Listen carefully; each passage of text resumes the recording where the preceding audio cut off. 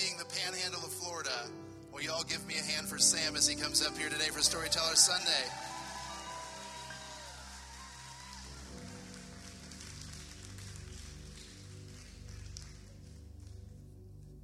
Now here's the deal.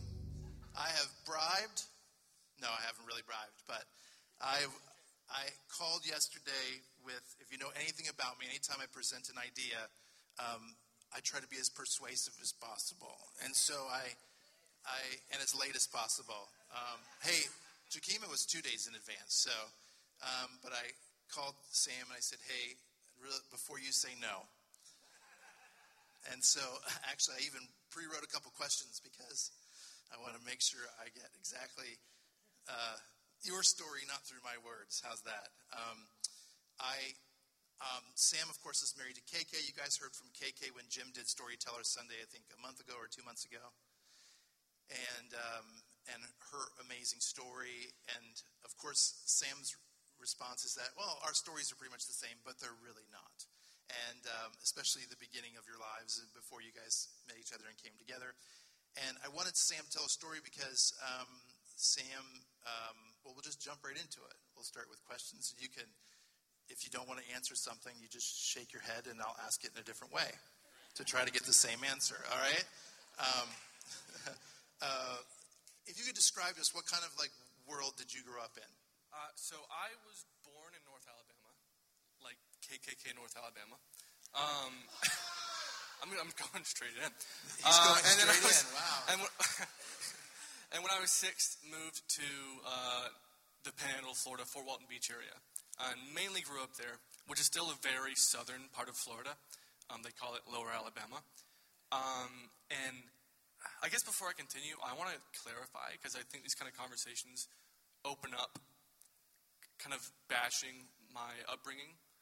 I want to be clear, though. I was very privileged to loving parents, never had to worry about food on the table, had a great upbringing.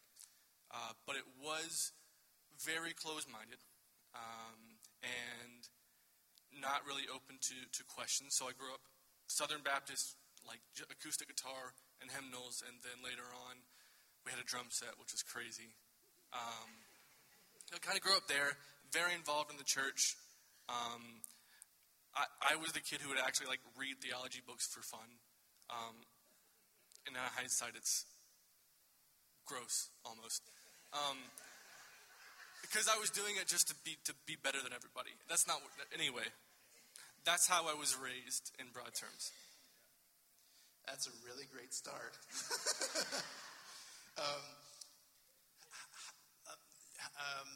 In kind of the closed-minded environment that kind of goes with a territory, not necessarily always a familial thing, but maybe a regional thing or an area where you grow up. What was your exposure to things that were different? Or people that were different? It was very minimal because when we moved to the Panhandle of Florida, I was privileged enough to go to a charter school, which was a nicer school. And in my grade, there was one student of color in my entire grade. And I remember having a conversation, probably in the 4th or 5th grade, with a friend of mine. And that friend said, hey, Quentin over here isn't a Christian. And that blew my mind. I didn't know that was a thing. I thought everybody was on the exact same page. And that was the extent of any diversity in my life until high school. When I actually went to a bigger public school and saw how the real world, saw a very small part of the real world. Yeah, so now you know why I have him up here. And that's a good setup because there's a lot of people that grow up in a certain environment that are taught certain things who just have limited exposure to things that are different. And not every one of those people, I believe, are, out to harm people. As a matter of fact, there's some of those people that just simply have not had the opportunity to meet and experience relationship with people that don't look like them, don't go to the same church as them, like I say, don't vote like them, and even don't love like them. And that's one of the reasons I wanted Sam to be up here, and that's a really good foundation, because considering where you attend church now, there's been a journey, an epic, very, very crossed a lot of territory in this journey. So can you remember or pinpoint back maybe a moment where things began to shift for you, or where you started asking questions? So I'd actually kind of forgot this until KK reminded me. But when we were dating my freshman year, or after my freshman year of college, I did an internship back at my home church with the youth pastor, whose also name is Sam. I love him. He married us. He's a great guy. And over that summer, the youth group was going over Revelation. And I grew up essentially believing that Revelation was left behind. Exactly. And I actually thought a dude named Nikolai Carpathia was going to take over the world. And so I did this internship with Sam, and he pretty much approached Revelation in a very metaphorical point of view, and pretty much turned a lot of my beliefs around, which at the time had never happened. And for Revelation, it's pretty inconsequential. But that was the first time I would go home, because she was doing a summer camp in West Palm Beach. And I would go home at night, and we'd FaceTime at like 10 o'clock at night, and I'd just talk about, like, hey, I thought this, and that was really dumb, and explain the new things I'd figured out. So that was kind of the first time I'd allowed myself to say, hey, Mom and Dad, sorry, I disagree, and just go a different way, which just disagreeing in Revelation caused a bit of drama with my family. And then moving on, COVID happened, which sucked. And during COVID, because we were up in North Florida, and so nobody really took it seriously. So I was still working during COVID at a guitar shop in my hometown. And a coworker of mine, also named Sam, a different Sam. When he says everyone is the same, this is a whole new level, all right? But this coworker was the first left-leaning person I think I'd ever met in my life. And that was right around the time George Floyd happened and BLM kind of got back into the mainstream. And at least from my point of view.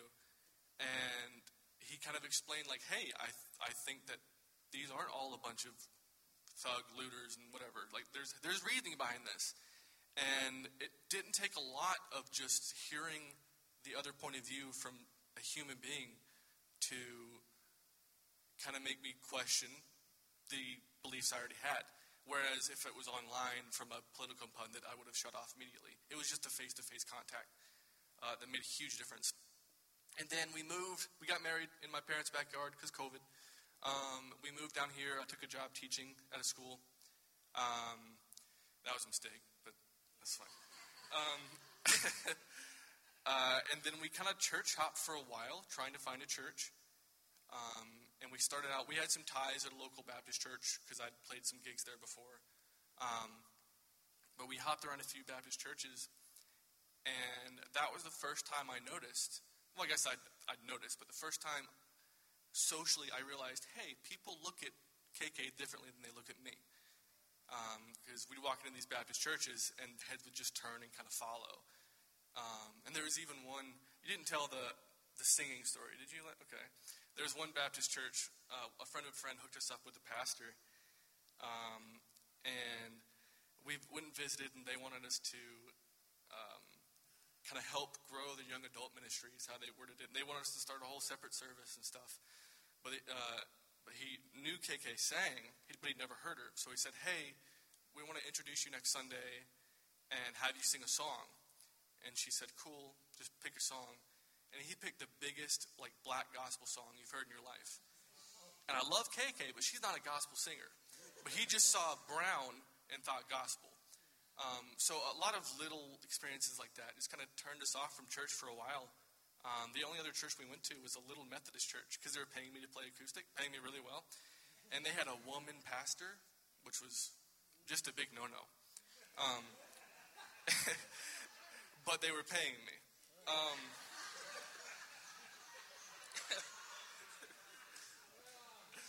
But all these little things of witnessing, like, hey, I think lots of these churches and the way they kind of treat people might be kind of screwed up. And then going to a church with a female pastor and her like being a really sweet person who doesn't think she's better than everybody, and stuff like that. And so it was lots of little things. And then I guess the last kind of straw before we came to Harvest was we found the podcast of Harvest Sermons, where you did the sermon about a trans woman wanting to take communion, and how and the way you could have told the story.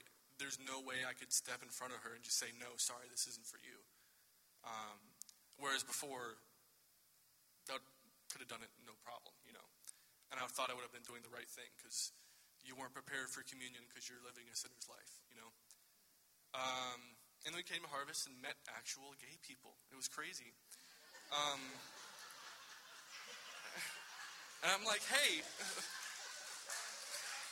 Just to be clear, he's not talking about me. Just to be clear, I just dress like it, all right? And we met people who didn't fall in these boxes we thought, and we said, hey, this is a gay couple, and they're super nice. And they're, like, not perverted, and they're not whatever. They're just really cool people. I mean, and then seeing them worship together was something that I had never seen before. So it was just kind of the process of being exposed to things I never would have. Because after I saw things face to face, it didn't take long to really change my mind. And then we had to kind of go through the process of, okay, here's how we feel in our hearts. Let's try and reconcile it with the Bible, which was a whole mess, with how we were raised. This is so raw and authentic and beautiful. And it's a story that needs to be told. I really do believe it. And we're not ending yet. I know you wish we are, but we're not ending yet. But I just want to say, this is very brave, what you're sharing. And you're being so authentic about things. It's not easy to say I grew up in an extremely bigoted, narrow environment. It's not easy to say this stuff, Sam, so thank you for being so raw, because I believe it'll help some people on their journey. Amen? So you were raised how you were raised, not necessarily specifically by your parents, but by the community, by the church people around you, by your friends, by the schools you attended. All that contributes to your worldview, of course. Your limited access to different, right? All of that. And then you married a person of color, and I know we're backing up. And you kind of shared a little bit about how you noticed people looked at or treated you differently. Can you expound on that a little bit more? It was... And the only reason I'm saying is that because half of the people in the room are like, yeah, and half of the people in the room are like, what? And so I want the people that are going, what? To understand your real-world experience with that. Yeah, I mean, it was lots of really subtle things, like just being looked at funny or being asked to sing gospel music. And then, even from, because KK's mixed, so she has a white side and a black side of the family, even some kind of racial tension from the black side of her family that I never would have thought about. And not having thought of it, I probably could easily have said lots of ignorant things that would be destructive. Coming from, I think, at least from my point of view, would have been a good place. I say that lightly. I think that me growing up and my family did genuinely think that they were right, and that they were doing what was best for people.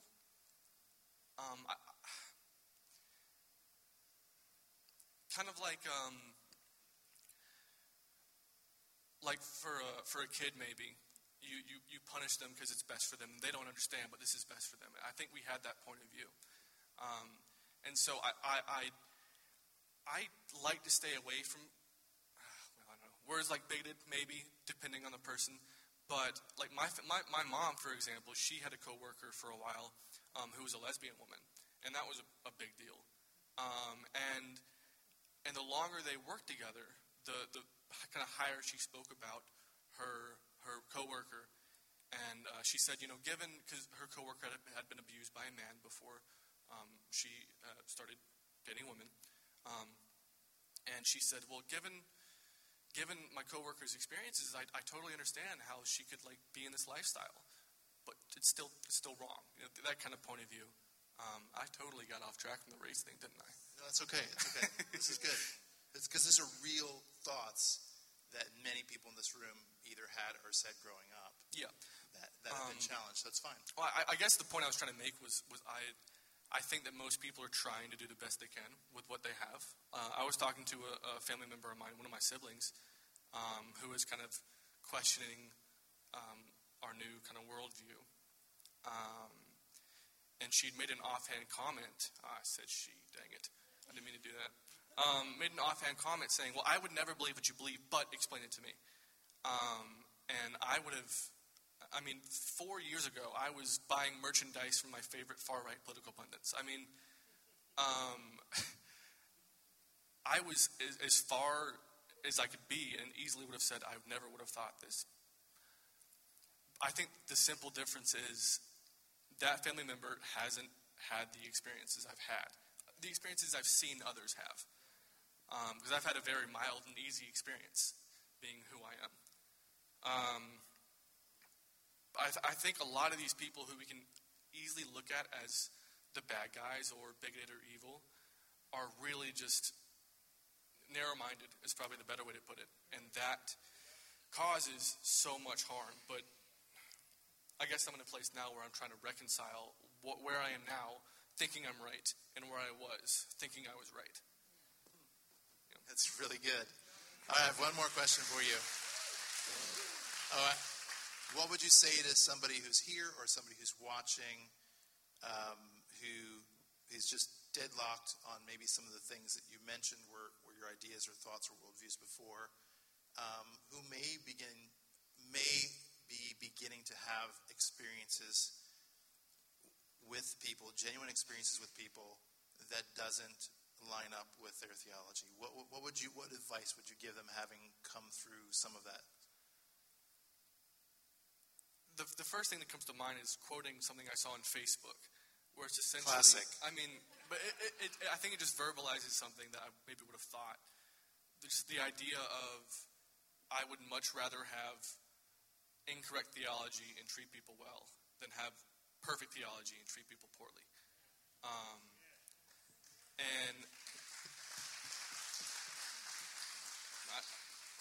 It's as simple as most of these, what we would call bigoted thoughts, come from biblical roots.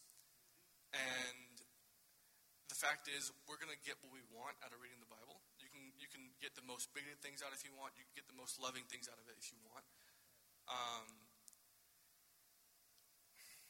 I guess that if your experience isn't lining up with, like, if what you see in front of you isn't lining up with what you've read from a book, one of those is probably a little more legit than the other. And that's pretty much it. That's good. Come on, would you give Sam a hand for me? Will you do that? Amazing. Thank you. So good. Thank you. That's amazing.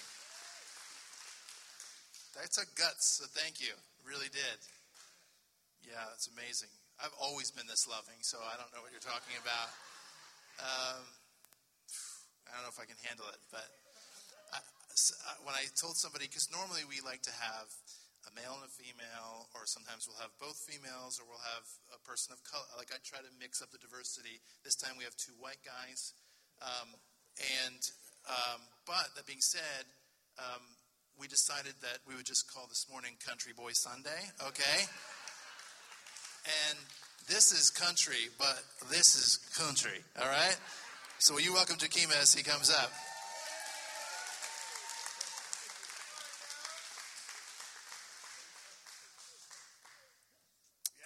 We actually kind of match, but it would be hard not to do with all the collars on your shirt, so...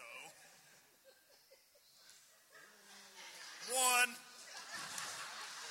Based on the smattering of applause and uncomfortable laughter, you probably need to take Ken's class at McCurdy's. That's all I'm saying. All right? Your timing was off. That's great. I didn't know they made shrink wrap in that color, so thank you. I appreciate it. Okay. Even. Ken, tell him he doesn't want to mess with me, all right? I'm just kidding. Well, I don't have any questions for you. I didn't write any pre-answers because this is going to just be a mess to start with. There's no organizing it. So tell us where you grew up. So I would just like to say, I can't believe the place of diversity you come from, Sam. It's huge. So I come from a very small town in Virginia. It's actually, I associate with Honeacre, but that's the town. I'm from Swords Creek, so it sounds like a big city. It's not. It's right in between Richlands and Honeacre, and Two places no one has heard of. Yeah, exactly. There is still in the town next to us an annual KKK parade. So whenever I say 0% diversity, I didn't see a person of color until I was 6. Nobody was openly out in my area. There was 0% diversity. However, I come from a very, like Sam, I come from the two most amazing parents in the world. My mother and father, they are just the most wonderful, wonderful people. So special. My mom, they were always at every ball game we had, always encouraged us, always. My father was a coal miner. He pastored just on the side and did it for free. It wasn't anything, it wasn't a job, it was just something he did. But I remember as a kid thinking every father wanted to hear that their son wanted to be what they wanted to were when they grew up. And I said, I want to be a coal miner like you, Dad. One of the most aggressive, because my dad was a very passive person, grabs me aggressively, turned me around, and goes, you will never be a coal miner. I do not work this hard for you to ever go into a mine. You will get an education, and you will make something of yourself. And then my mom made sure and provided that way. So come from a very, very amazing family. Yeah, it's awesome. Thank you. So I guess my next question is then what happened? No, I'm just kidding. I won't do jokes the whole time, but it is very tempting. You're about to see self-control like you have never seen before, okay? So we need prayers.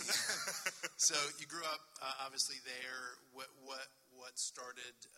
Because you grew up in a Pentecostal church, right? Yes. So let's describe that to folks that don't know what that looks like. So I grew up in a very, very charismatic Pentecostal church in which we had probably about 50 to 60 people originally. I started out with a female pastor. So to me, it was so odd as a world concept finding out that, because all the leaders in my church were female, so I was so confused whenever I went away and people were like, you're going to hell because you have a female pastor, and I'm like, what? She's amazing. Have you ever heard her? And she was always my hero growing up. Every school paper I wrote, everything, she was my hero. We did very, very involved in the church. My parents actually wanted to leave. They actually left for a little bit. I would not leave that church. I loved that church, the worship center. So I was very, very involved. I had an amazing leader. Her name was Linda, and I'm going to actually call her name because she is absolutely wonderful. I still watch her church services on Sundays. She did our worship, but she took interest in us as preteens, as teenagers at a very, very early age, and that's where my spirit of worship comes from. That's where kind of just my desire in ministry, everything came from. She took that interest and actually took the time to focus on us. So I see the importance of that. So I just always had this love for church, love for God. I wanted to go, even whenever my parents weren't going over to the same church that we were. Me and my sister went to that same church. And then my parents came back, and then at about 12, my pastor at the time just realized that they were kind of over the church and said I sat on the steps of the church and pray that it burns down. And I'm leaving. Left without a pastor, left without anybody. So set up a council over the church. And the church is literally from about here to the learning center from my house. So it's literally, I walk out the door and I'm at the church. So I didn't want to leave, and I was ministering. I was 12. They would let me minister and everything from time to time, and so I loved this place, and I didn't want to go anywhere. So my parents were like, "We're going to keep this open. We're going to continue this." So They set up a council to oversee the church. You want to see a mess in a church, put a council over it instead of a pastor. I can promise you, you will see a mess. And we had got down to about 7 people. And that's whenever I really, I learned I have a compassion for what you do. I have compassion for anybody that's in leadership of a church, because you see people can treat you awful throughout that time period, and people are not nice. It's very rare that you hear kind messages or things. So my dad ended up taking over the pastorship of it, and the church grew back, and I began to see from what I did, because we were the ones, you lay your hands on the head, you have people falling out. You would have, our church services lasted for about 2.5 hours every Thursday night, Sunday morning, and Sunday night. So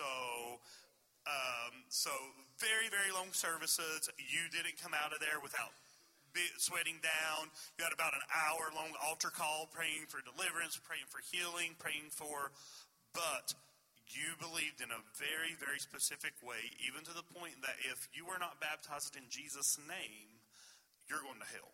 Like, if you were baptized in Father, Son, and Holy Ghost, you're sorry.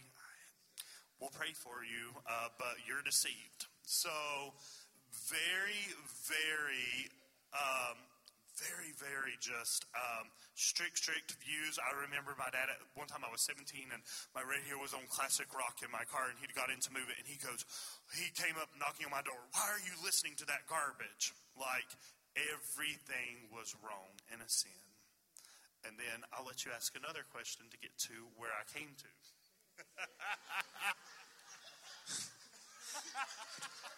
I'm glad you asked that, Dan. Why are you so weird? So, what would be a major conflict in that space entered into your life? What was that? So, is that a good way to ask it? Well, it's kind of twofold. Well, clearly, anybody who knows my story now, being a gay male, coming out afterwards in life, that caused some conflict. But before that, I had already starting to see, there was actually one of our teenagers who was, she had gotten pregnant, and it's actually a really heartbreaking story for me, because it's one of those moments in life that I wish that I had done something different. I didn't know at the time. I wish I had jumped into fence and all that stuff at a very hurting time in life for them, which the church should have come around and supported and held and just really been there and shown that love and shown who God really was. I saw her kind of be cast aside, and the family left the church and I never understood. That broke my heart, and I began to sit there, and that's whenever I really started to question with God. I'm like, how can this be love? How can this be who you are? Whenever I see that hurt, and right now she needs you most. It's not sitting there saying a mistake. It's not sitting there saying it's somebody who loves you. I know she loves you, and you love her. Why can't the church love? So then I'm in college at this point, and then I go to a very liberal school for my master's, Appalachian State, and that's where I think my parents really wish they had never sent me there, because that's where. How liberal can Appalachian State be? Well, clearly you can't even say it right. So Appalachian State. I'm going to teach you. What did I say? Appalachian. Is that what I said? Yeah. It's Appalachian. You're going to school me on how to... Yes, I am. And here, can we get a translator up here, please, for him? Thank you. So we sit there, and I go, and we start hearing about, climate. I start hearing about climate change. I start hearing about, we built a windmill on campus and all this.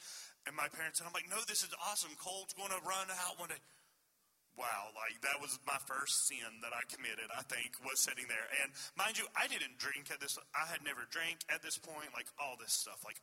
Whenever I lived by what I believed, I fully lived by what I believed. I didn't drink. I didn't do anything. And so I would sit there, and I would go to, so I started getting more, I was exposed to people. There was a girl who had actually worked in the sex industry for years that was in my class and all this stuff, and I'm just like, my mind is blown.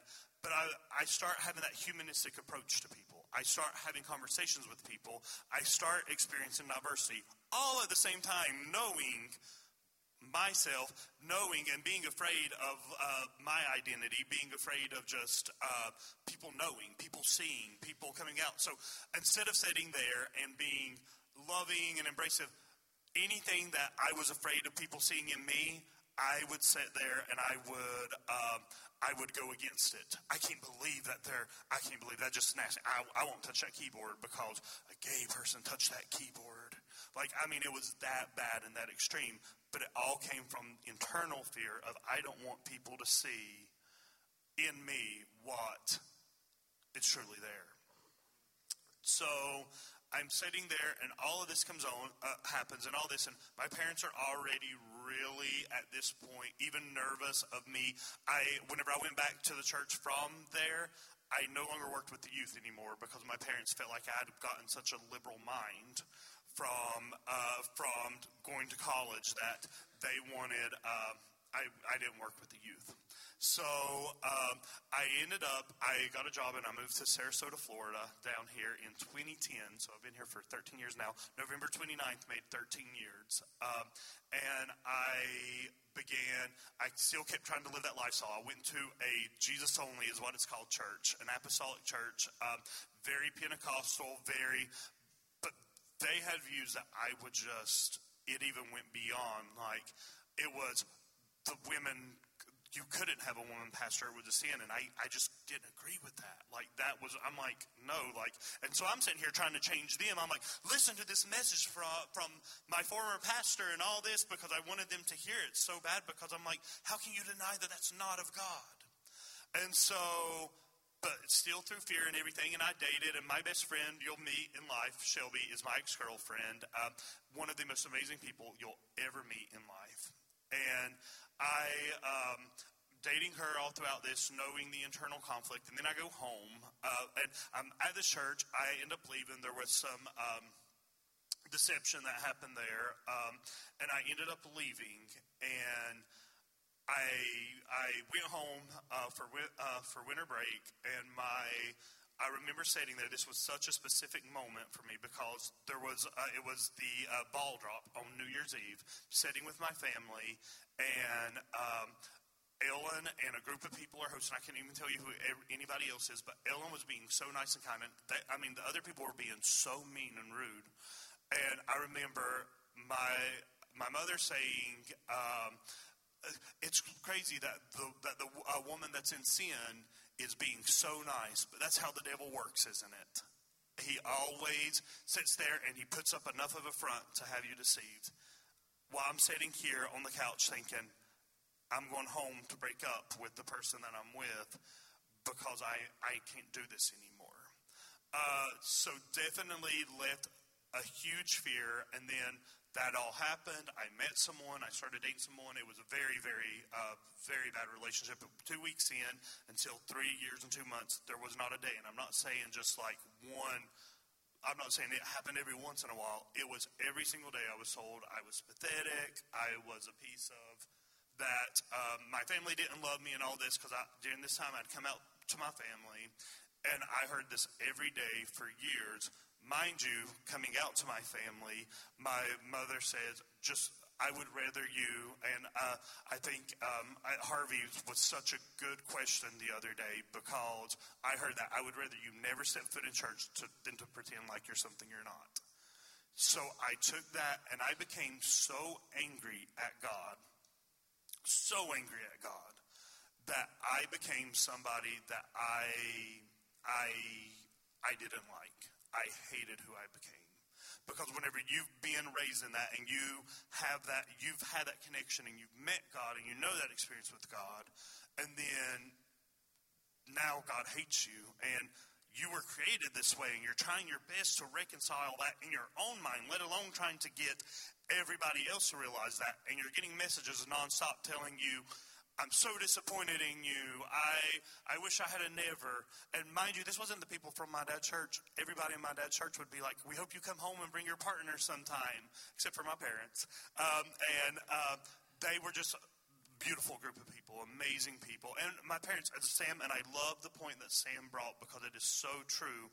It is not at all that they're hateful, that they were mean. It was that my mother's biggest fear in life. My mom won't even go back and complain if somebody does her wrong because she said, I would rather just let it go and make it into heaven than make a big deal and risk going to hell. So her biggest fear is hell in every way. So everything that she's believed is, and her biggest fear, she now believes that that's me. So it's not that she's the most loving mother in the world. I've seen my mom be a mom, and at times that it was not easy for her to be a mom. So it's not that it's bigoted, it's not that it's mean, it's that it really is from a place of fear. So what was the low point for you in that time? I think the low point for me is I sat there and I put the blame on everybody else because I would go to different churches, and actually right as I got out of that one relationship, kind of entered another one that was kind of bad, and I actually came to Harvest in 2017 because I missed that place with God. I would literally get out instruments, I would play music, I would sing. My neighbors, I lived in an apartment, they hated me. So, because I'm pretty quiet anyway, so you don't really hear me. So I put on concerts for everybody. Everybody did worship when I did worship in their building. So I would say there, and Peggy does not know this at all, but Peggy actually ministered the second time that I came to Harvest back in 2017. I came 3 times. That's what brought me back. I literally had such a place for your mother because I didn't hear you speak during that time period. Or I wouldn't have been back. Irrelevant. I wouldn't have come back. No. But no, so I literally, just the love that I felt through the message that Peggy spoke, her words, the way, everything was just so beautiful. And I felt loved without ever speaking a word to Peggy. And Peggy is one of my heroes in life, by the way. So I think you are such an amazing, amazing person and beautiful person. And I remember that, but I was with somebody who literally said, I don't want to, I won't go back to that church. I don't see anybody there I'd be friends with. They're too loud. Actually, who sung As Long As I Got King Jesus was like, they just kept singing the same thing over and over again. And I was just like, I loved it. Because after I left the other church, I went to an all-black church, and I was and that was my first time kind of feeling out of place in a place. And it was an eye-opening experience, and it was a really good experience for me to have. But I remember loving it, but it wasn't my season yet to be here. So I sat there, and I came for 3 services, and then I ended up going someplace else. And I actually knew somebody who worked at the church, and I kept asking them, I'm like, yeah, but I'm gay. And they're like, no, it's okay. Like, I work here, like all that. And I'm like, yeah. And then I went to other churches, had been asked to leave, all that, or told that I could come there, but you'll never work here. You'll never work here. You'll never do anything. And whenever I'm not one of those people that, I believe that I'm a supporter in a church. I am there to encourage. I'm there to support. I am there to sit there and help where I'm needed. That is, I am, as much as and if you want to, Jim, this would be a good time to interrupt me because I'm about to say something nice. Yes. So, so I sat there and I believe that I am here because I believe so much in the vision that you carry. One of the changing moments for me in my life was you really helped to reconcile where I was at and that Word of God, in the Word of God, what I was hearing in society, and then my own internal cognitive dissonance that was taking place. Like, how do I make this work? And whenever I believe that God has called me to sit there and be a support to the church and help support that vision that you carry.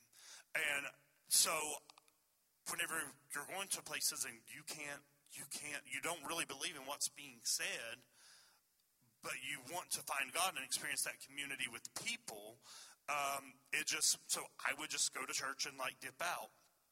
To answer your question, because I ramble too, if you want to put that up there.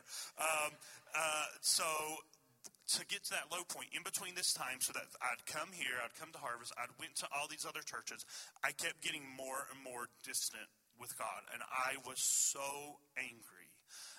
But I pointed the finger at everybody else. I was going out. I was out of my head, wasted every weekend. I was going to all these places. I didn't feel like I fit in any place. I was literally making choices that were not who I was raised to be. And I had become a person that I hated. Yet I blamed everybody else. It was everybody else's fault that this was happening at this. And then in 2020, I've shared, I just finally got to the point that I didn't want to live anymore. I told somebody, I reached out to some people. Now that I look back at it, I probably didn't say the right words at all. I thought I was telling them what I was feeling, but I really wasn't. And on the way home one night, the person that I was with at the time, I sat there and I told them, I said, this is how I'm feeling. I think I feel like I want to kill myself, all of this. And they were like, you're not going to kill yourself. Just do it if you're going to. They walked out the door. I grabbed the knife, cut my wrist, and tried to end it. Begged not to save me, all that. And so at that point, thank the Lord I survived. Thank God that he saw that he had a bigger plan and a better plan, because I was so hopeless. And I think that's one of the biggest things when you lose hope, whenever you don't have see that future, that's the lowest point you can get. You're numb. And I think being numb is the worst feeling you could be. Even feeling sad, feeling anything at all is better than being numb, because at least you process, you deal with it, you go through it. So there might be people watching or even here today that are feeling that. What would you say to them? I would say that I promise, and this is from a lived experience, I promise things get better. I promise that the lies that you've heard, and I think that as a church, and that's why I support this ministry so much, is because a lot of the things that we feel about ourselves are because of the words that are around us. And I remember one of the messages that whenever I first came back, because I came back, it's been almost 2 years now, one of the first messages you did was being content. Being content, and how we're not content. We're always wanting, because society's always putting ads up. Society's always telling us more and more. You're not this, you're not that, you're not. But being content in who we are in God. And then I think finding who God truly is. I read the Old Testament, and we always talk about the Old Testament God, the New Testament God, all of that. I read the Old Testament, and I see a completely different God than I used to see reading it. I see a people, because I sit there and I think, on my best day, no matter anybody that I know, no matter how holy they are, you got some issues, and you're sitting there and you get angry, and you have all these different emotions that go into it. And they're here writing the text of who God is. So you go from, I abide under the shadow of the Almighty and in his wings, to sitting there and God wants us to war on this nation and all this stuff. And I see a lot of personal things. I don't see God changing. I see, as you talk about so much, that perception of God. And I think we need to take that perception of God, take ourselves out of it and look at who God truly is and how he looks at us. And that changes the way that it doesn't matter what somebody in society thinks about you. I used to be at the point, it used to be really difficult if somebody was like, say a negative message or post something negative on Facebook about, you lead and sinners do this and all that, because I would take that so personally. But then whenever I saw what God really feels about me. Like Jose and like Jamie sang today. Whenever I see that changes how you identify as yourself, and really gives you back that I do have hope for that future. I do have that place. So, it's good. I have two more questions. We're a little over time, but I have two more questions, so make them quick, the answers. The first one is, what are you doing today? Tell them about where you work and what you do. So I work at Ringling College of Art and Design, which is such an amazing place. I was truly blessed by coming here, and my getting that position. I knew the second I interviewed, this is where I'm supposed to be. I didn't get the first job I interviewed for, and I was so lost on that, because I'm like, that's where I'm supposed to be. But I get the opportunity to work with students. I work a lot in student care, student conduct now, Title IX. So students who have went through a lot of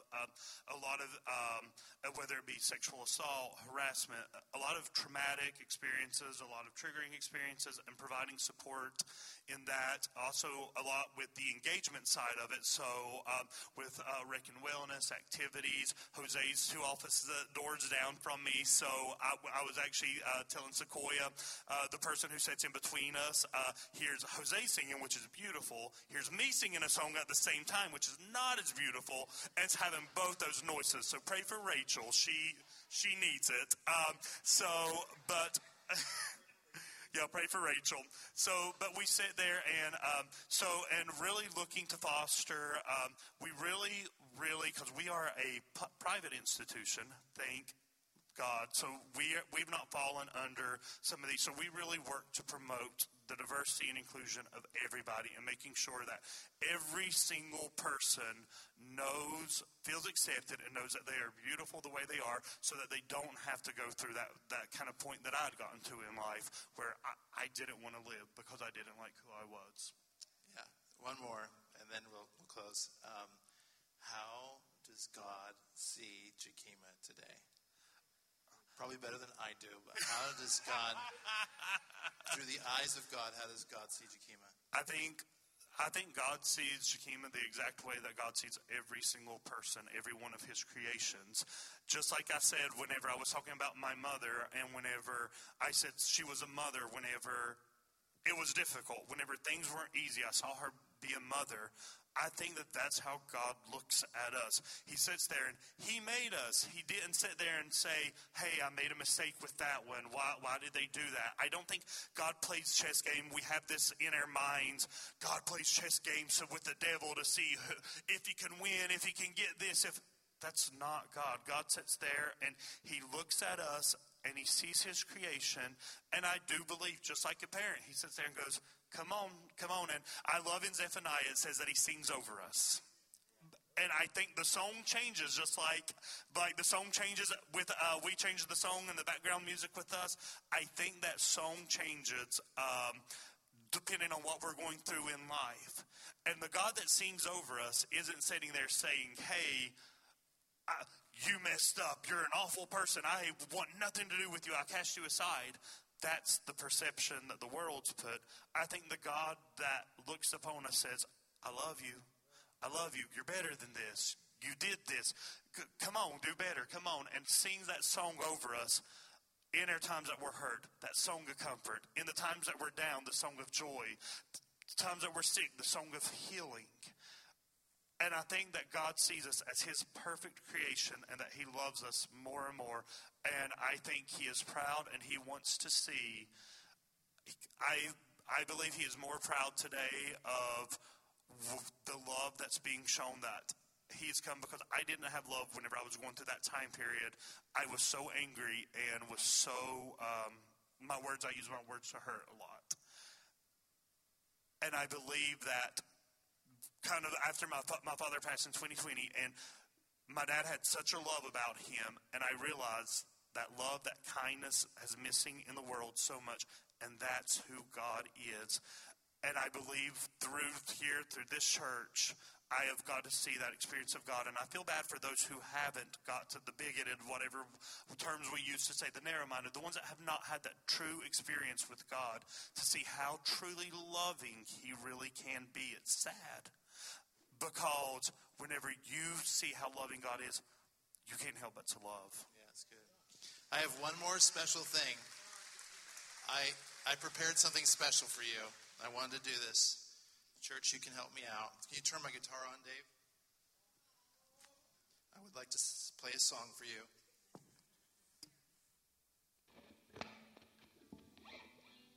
I don't even know what song this could be. Because I know I pick on you a lot, and so I thought I'd undo it with this.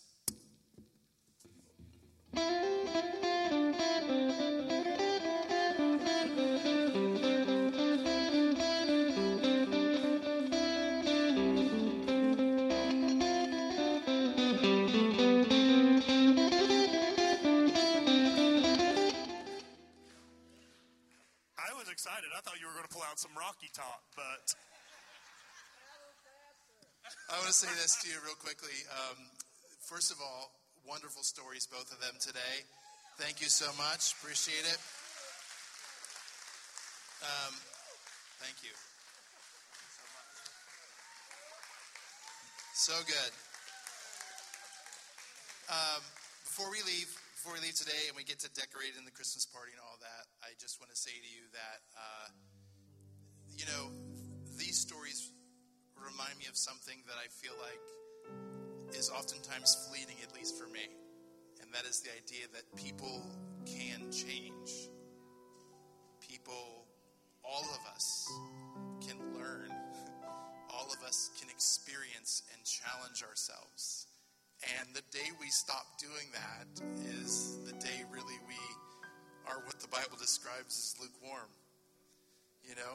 That's really the definition of it. And to see lives that have changed over time and are not done changing reminds us that every person in this room should carry the same mindset. That we would be open to understanding more of who God is, how we see one another. Are we being the most loving version of ourselves? Not just towards others, but towards the person that God's entrusted us with. Me, you. And so today I just thank you guys. I appreciate it. 2 beautiful stories. And you can stand to your feet. We'll pray together. Thank you.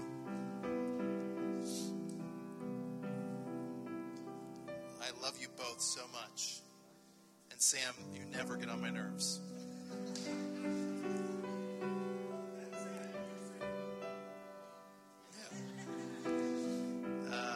Love you guys. Appreciate it. I have a couple of you in mind for next time. I was looking out. So I'll give you at least 36 hours notice.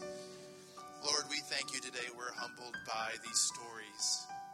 Even the moments that we feel the tension, the wrestling, even the uncomfortableness. That some of this stuff, these ideas, these thoughts even exist today in a modern age. And we're so grateful that you found each and every one of us at a point in our lives where we had such a narrow focus. You've taught us over time to challenge ourselves.